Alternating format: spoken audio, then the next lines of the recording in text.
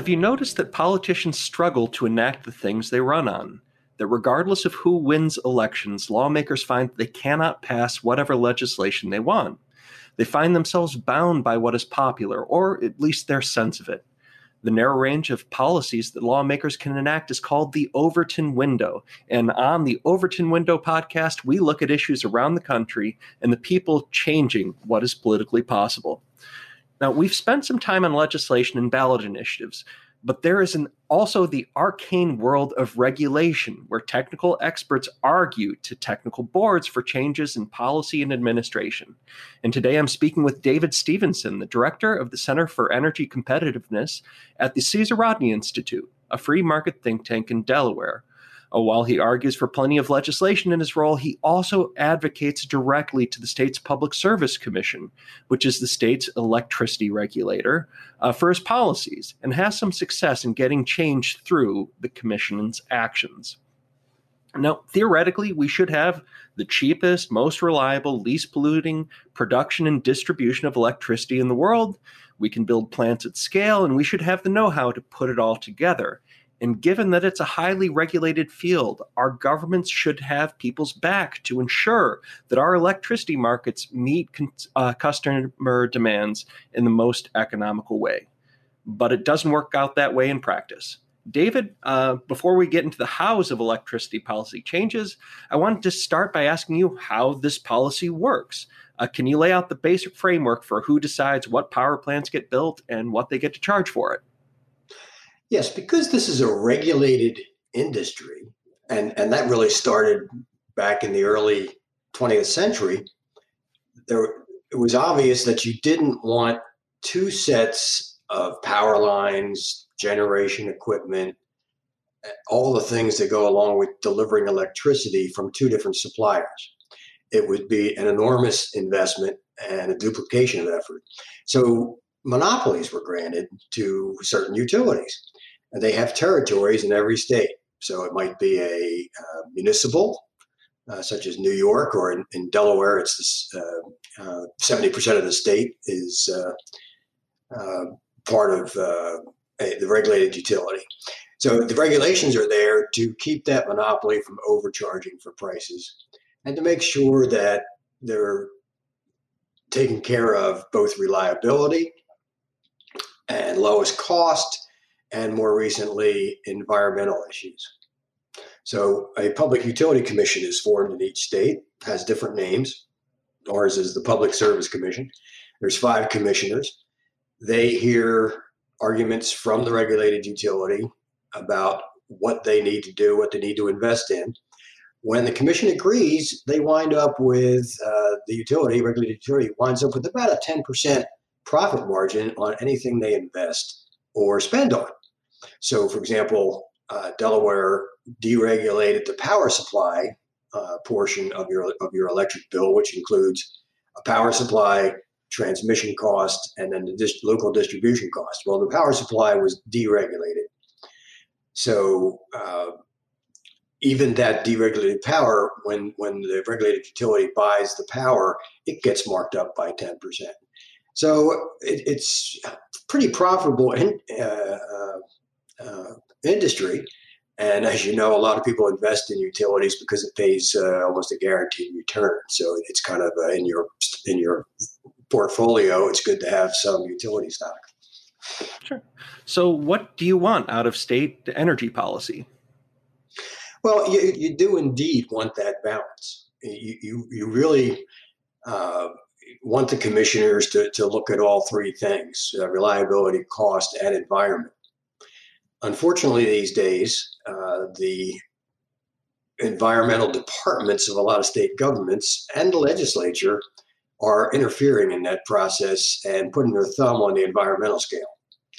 And that really puts things out of whack. For example, our regulated utility, Delmarva Power, was the entire state was asked to meet a renewable portfolio standard mandate. As exists in a lot of places.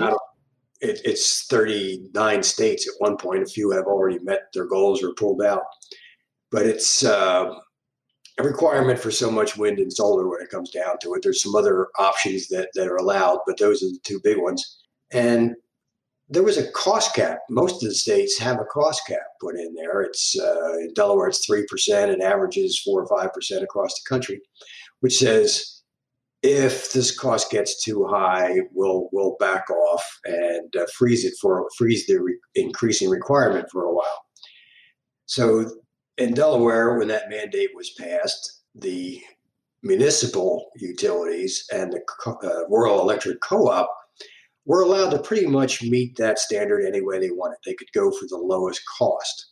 But what happened with Delmarva Power is every time somebody had a bright idea of, well, we ought to build this utility scale solar while it's still really expensive, well, Delmarva had to wind up buying the energy credits from that at a ridiculously high price.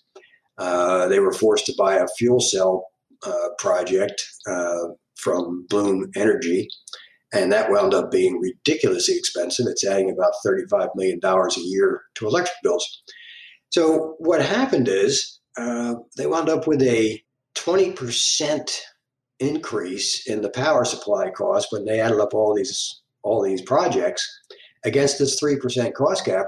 While meantime, the rural and municipals stayed within the 3% guideline because they could do the most practical things. So you get this thumb on the scale, out of control spending on a project like that. So you're coming at this not just as a person who's trying to change public opinion, but actually change the minds of these commissioners who are looking at these decisions, these requests that monopolists are trying to make. So, what tools do you have at your disposal to change the way that things go? It's an interesting situation. You have in each docket or case that comes before the commission, the public is allowed to make comments, and anybody can make those comments. And what you get usually is there will be a few people that have unique, deep comments, and then you'll get 10,000 form letters, particularly if it's environmental issues, that all say the same thing, basically. So you've got public comments. You also can be a formal intervener. That means you get to see all the utility documents. That there are things blacked out that are considered confidential, but you get to see most of the data. You get to see all the replies. You get to sit at the table during the hearings and argue the points. Now, in a lot of cases, interveners have lawyers. We can't afford one, so I almost went to law school. So I'm handling that mostly on my own with some advice once in a while from somebody else.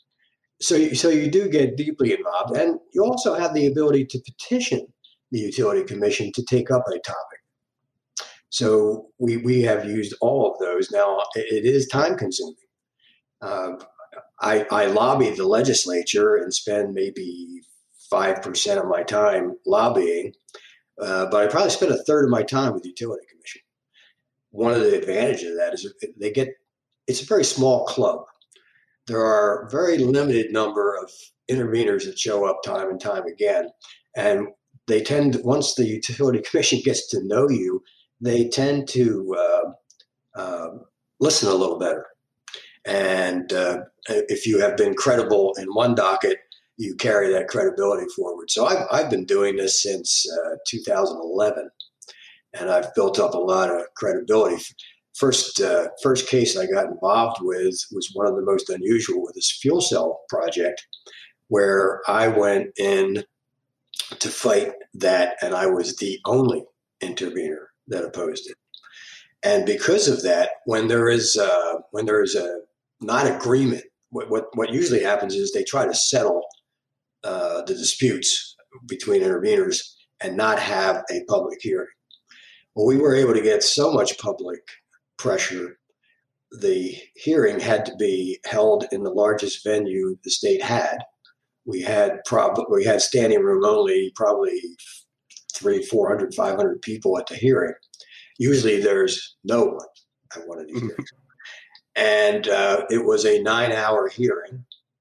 I was on my feet for probably 60% of that, asking questions, and the only one asking challenging questions. Knew going into it, it was a foregone conclusion we would lose. There was actually when these hearings are going on, the commissioners are not allowed to get any information outside of the people that legally present evidence. But what happened was they were getting calls from very high level people telling them to pass this thing. So lost that case, but my credibility was so high. I understand from friends in the audience, the staff at the Environmental Department and the Public Service Commission was, who is this guy? Are we going to have to answer questions from him in the next docket? We don't want to do that. Mm-hmm. So it was a very difficult process, but well worth it. So I had a couple more dockets, and then at some point we have what's called in Delaware a public advocate. Now the public advocate, their only job is to protect ratepayers, electric customers from higher prices. And at some point, the public advocate had a docket that I was not part of, and they got to a stumbling block the day before the commission was supposed to decide the case, and they asked me to be a witness. And I came into the hearing room and sat down as a witness, and they were swearing me in. And one of the 5 commissioners scooted to the front of her seat and said, "I can't wait to hear this." And by the end of the day, we had stopped the case cold. We wound up saving electric customers about $2 million a year. And so you have to spend the time to build that kind of relationship. And Delaware's a small state. The chairman of the commission lives in the next neighborhood over. The commissioner who scooted to the front of the chair lives in our county, and we run into each other all the time. So you're not allowed to discuss anything, and all that means very little, except that you get to know each other. Mm-hmm. So that's kind of an interesting process, which is just, okay, we've got regulated utilities. The Public Service Commission is to fulfill their public mandate, and they're hearing all these arguments. You can hear from the public, and there's a lot of public comments on this, a lot of people with an axe to grind. But then there are the special interveners where they listen to more intently. How does someone become an intervener? It varies a little bit state to state. In some states, I believe in Michigan, for example, I think you almost have to have legal representation, so it's a little more expensive.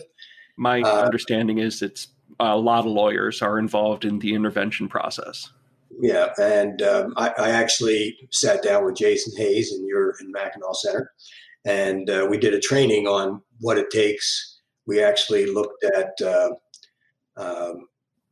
Consumers Electric. Yeah, that's one of our big providers. And Detroit Edison. I actually read through the last 2 big cases they had, and we sat down and we analyzed where things could have been challenged. And we found some partners for Jason who were already had legal, but could use the extra research tool. So Jason has gotten involved that way. So sometimes you can find partners, like I found a partner in the public advocate. We'll talk about another case in a while where I had a couple of other unusual partners.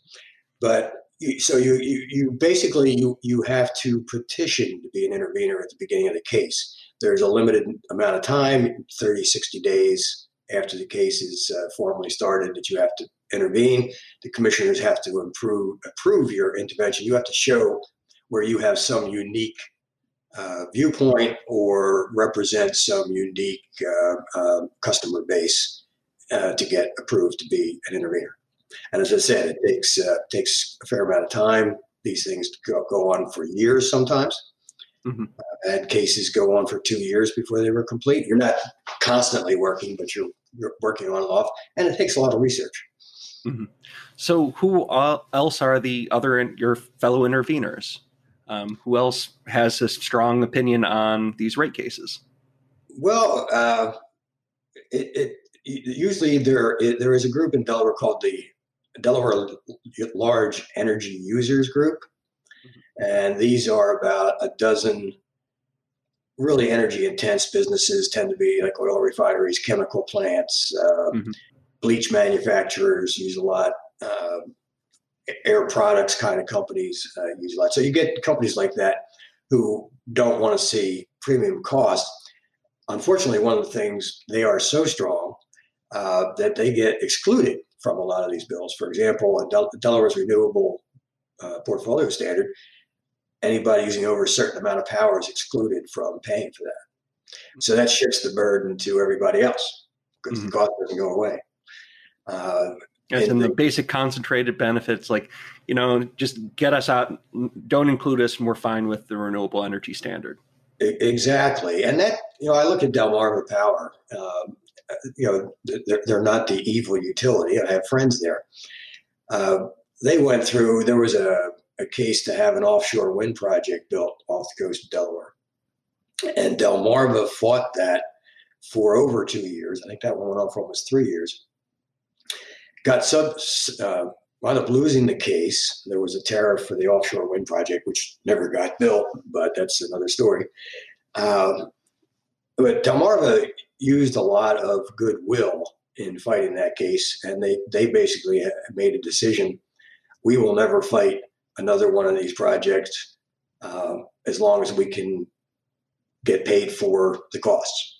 So we'll just add it to our rate base and add 10% to it. So Delmarva pretty much goes along with whatever stupid project comes up, to put it bluntly, unfortunately. But once in a while, for one reason or another, Delmarva and I are on the same side. For example, there was a big docket on reliability, and Delmarva wanted to invest in reliability, which was a critical need in Delaware. They did wind up getting approved for a certain amount. I actually argued for more, but you win some, you lose some. Usually winds up in a settlement. There's only a couple that have gone to a full-blown hearing. Mm-hmm. In other cases, I'll tell you about the interesting one. We had actually wound up being two different dockets. Delmarva Power, as a lot of utilities across the country are doing, wanted to get into the electric vehicle charging business. Mm-hmm. Now, they wanted that for two reasons. One is if they controlled the charging, they would get the revenue from that marked up by 10%. There are various estimates of how much electricity use might grow if electric vehicles really take off. It's anywhere from 30%. I heard 50% the other day, and the most recent one I said electricity demand might double if everybody went to electric vehicles. So they're looking at that. There's also the issue is 80% of charging occurs overnight at home, and that's, if you ever look at the electric use, it's almost twice as much electricity is used during the day than at night. So you've got all this downtime for the equipment overnight, and if you were charging overnight, you would flatten that curve. So they're looking at that. What would that do, by the way? So would that lower costs or increase costs then? Well, they argued it would lower costs. Going through the analysis, and I'm not the only one that has done it, that it would probably raise costs because you still need a lot of extra infrastructure to make all this happen, including the charging stations.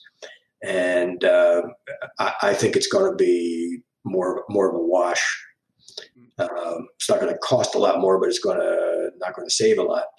But what will cost is when you start doing, if Delmarva does the charging, obviously they add 10% profit to it. Now, across the country, the average profit margin for gross profit margin for companies is about 5-6%. So you're going to wind up paying more for the electricity. So the docket was, the first docket was, can Delmarva invest all this money in charging? And can they charge special rates? For example, they wanted to give it an overnight lower cost and a daytime higher cost.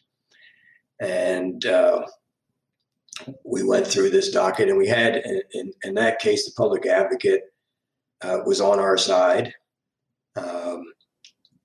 I believe that may have been the only partner on this one.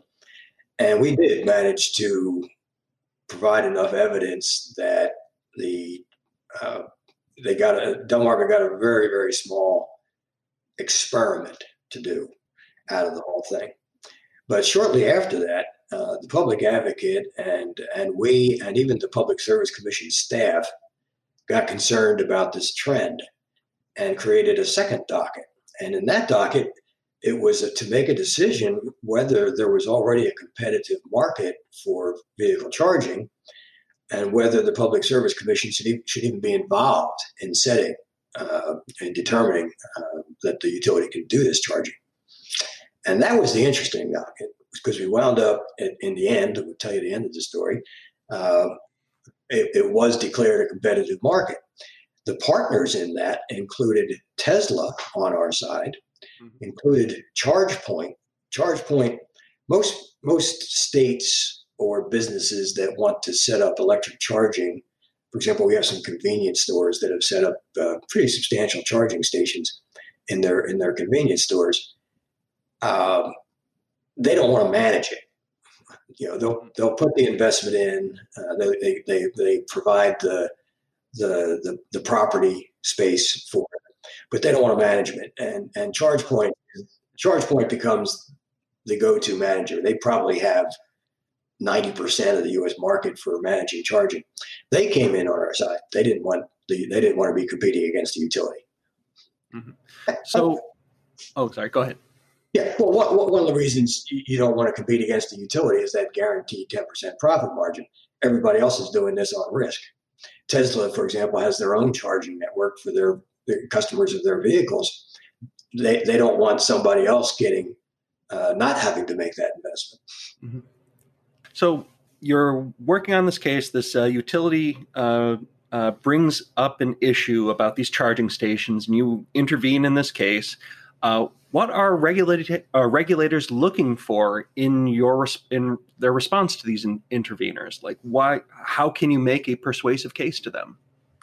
Well, as you wind up doing a lot of research. I spent, between the two dockets, I spent a lot of time doing research. And for example, I went in and did a thorough analysis comparing the internal combustion engine versus electric vehicles for how much carbon dioxide is saved. And there have been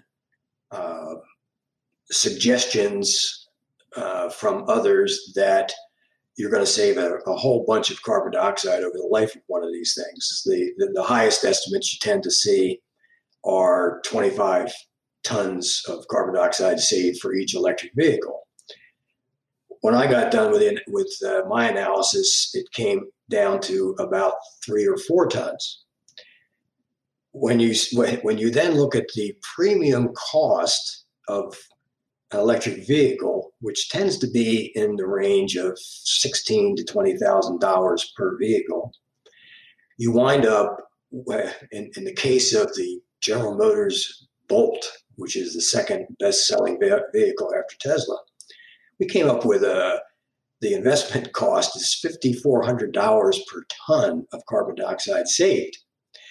Now, Delaware happens to belong to the Regional Greenhouse Gas Initiative, which puts a carbon tax on electric generation. The allowances it's currently selling for $7 a ton. So let's see, $7 a ton versus $5,400 per ton. Where would you rather put your money? If you want to get rid of carbon dioxide, where would you put it? And electric vehicles are probably the worst possible place to put your money if you want to save carbon dioxide. It's just ridiculously expensive. So you do an analysis like that, and that gets their attention. And you do it based on not just my research, but you look at research around the world. The Union of Concerned Scientists, which is not a friend of free markets, they came up with, I think their number was $9 a ton, because what they did is they used life cycle. The entire, when you build the car, you build the batteries, you have to dispose of them at the end. All the manufacturing and materials that go into that, you wind up with, okay, this thing's going to last 8 years. This vehicle's going to last 8 years. The battery replacement on a Chevy Bolt is $16,000. So 8 years in with 100,000 miles on it, and now you got to put a $16,000 investment. The vehicle is basically done. So you're going to recycle the entire vehicle, but the batteries have no way to be recycled at this point. So you look at the life cycle, and that cuts that $25 down to $9, and then you look at the assumptions the Union of Concerned Scientists used, and you say, okay, you didn't consider the actual grid mix of how electricity is going to be supplied. You didn't consider the fact that when you use electricity from a regional grid, you're losing 20% between line loss, and there's a huge conversion loss from DC to AC, or from AC to DC, which the batteries use. So you start considering factors like that, and that 9 tons goes down to 4. So you present a good enough case, and you can. There's a number of arguments, but you can do the same thing with each piece. So in this case, then, utility provider said, "Here's why we think this is a good idea." You intervened and said, "Wait a second, this thing might actually cost a lot more." And the regulators, the 5 people on the Public Service Commission, have to say, "All right, who are we going to believe, or how does that work?" Exactly. You've got to convince each of those, and having worked with them at this point for 7 or 8 years, you kind of get to know the individuals, and you kind of know their individual trigger points. So you make the case, and in this case, we had the Public Service Commission staff, we had the public advocate, we had Tesla, we had ChargePoint.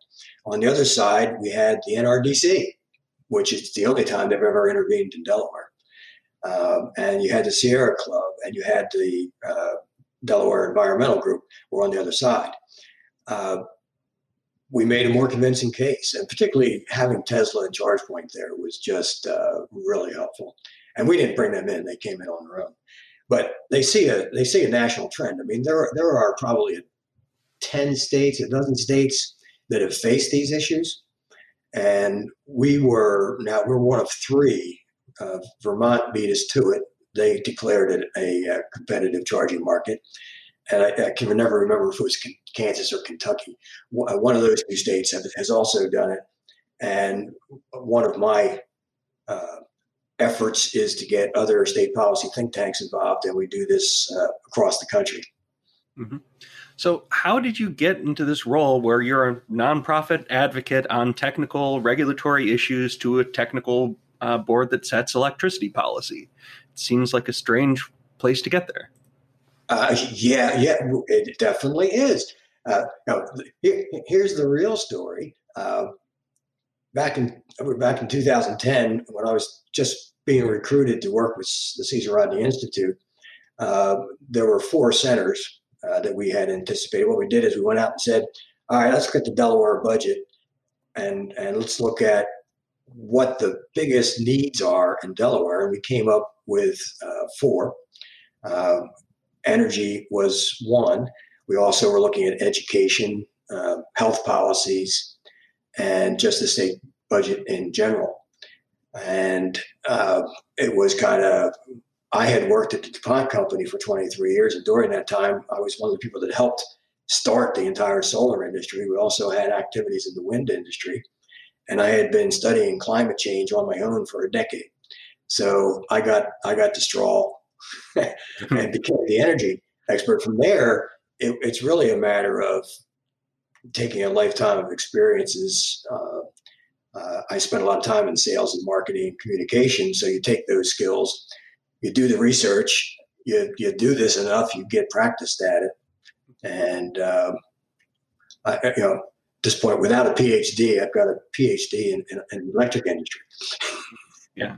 So I think that's an interesting point about policy analysis, is that, sure, research is important. It's vital. It's what we do. But you have to have some sales skills. In this case, you've got to sell 5 people on an idea, and there's a lot of people trying to sell them the opposite. Exactly. Well, you also made the point you just made. Unfortunately, I know a lot of researchers around the country. I helped found the Energy and Environment Center for the State Policy Network. And there are a lot of people who feel, and even in Cesar Rodney Institute, there are people that feel, okay, I do the research, I publish it, this makes so much sense. I shouldn't have to do anything about it. And they go on to the next project. I've always been action oriented, and which is actually after leaving DuPont, I became a serial entrepreneur. Between DuPont and here, I've started 13 businesses. So I'm kind of action oriented. So the research for me is just to, all right, what do we need to do? And here's the backing I need to get it done. Now I'm going to spend most of my time accomplishing it. And it's frustrating. I mean, 2011, that first case on fuel cells, it was a 25-year contract that was signed. I'm still trying to kill it. I just wrote a piece yesterday about it. So, a decade later, I'm still fighting that battle. Eventually, I'm going to win it. So where can people follow your work? Well, CaesarRodney.org is where a lot of it's published. And you can reach me at David Stevenson at CaesarRodney.org is my email address. And I'm actually tasked in the Caesar Rodney Institute to educate other think tanks. I've been up to Maine, I've been to Michigan, Minnesota, I've helped out in Virginia, and more recently Pennsylvania. So, and Mississippi. So just to give you an idea, Maryland too, actually. I've testified in the Maryland House.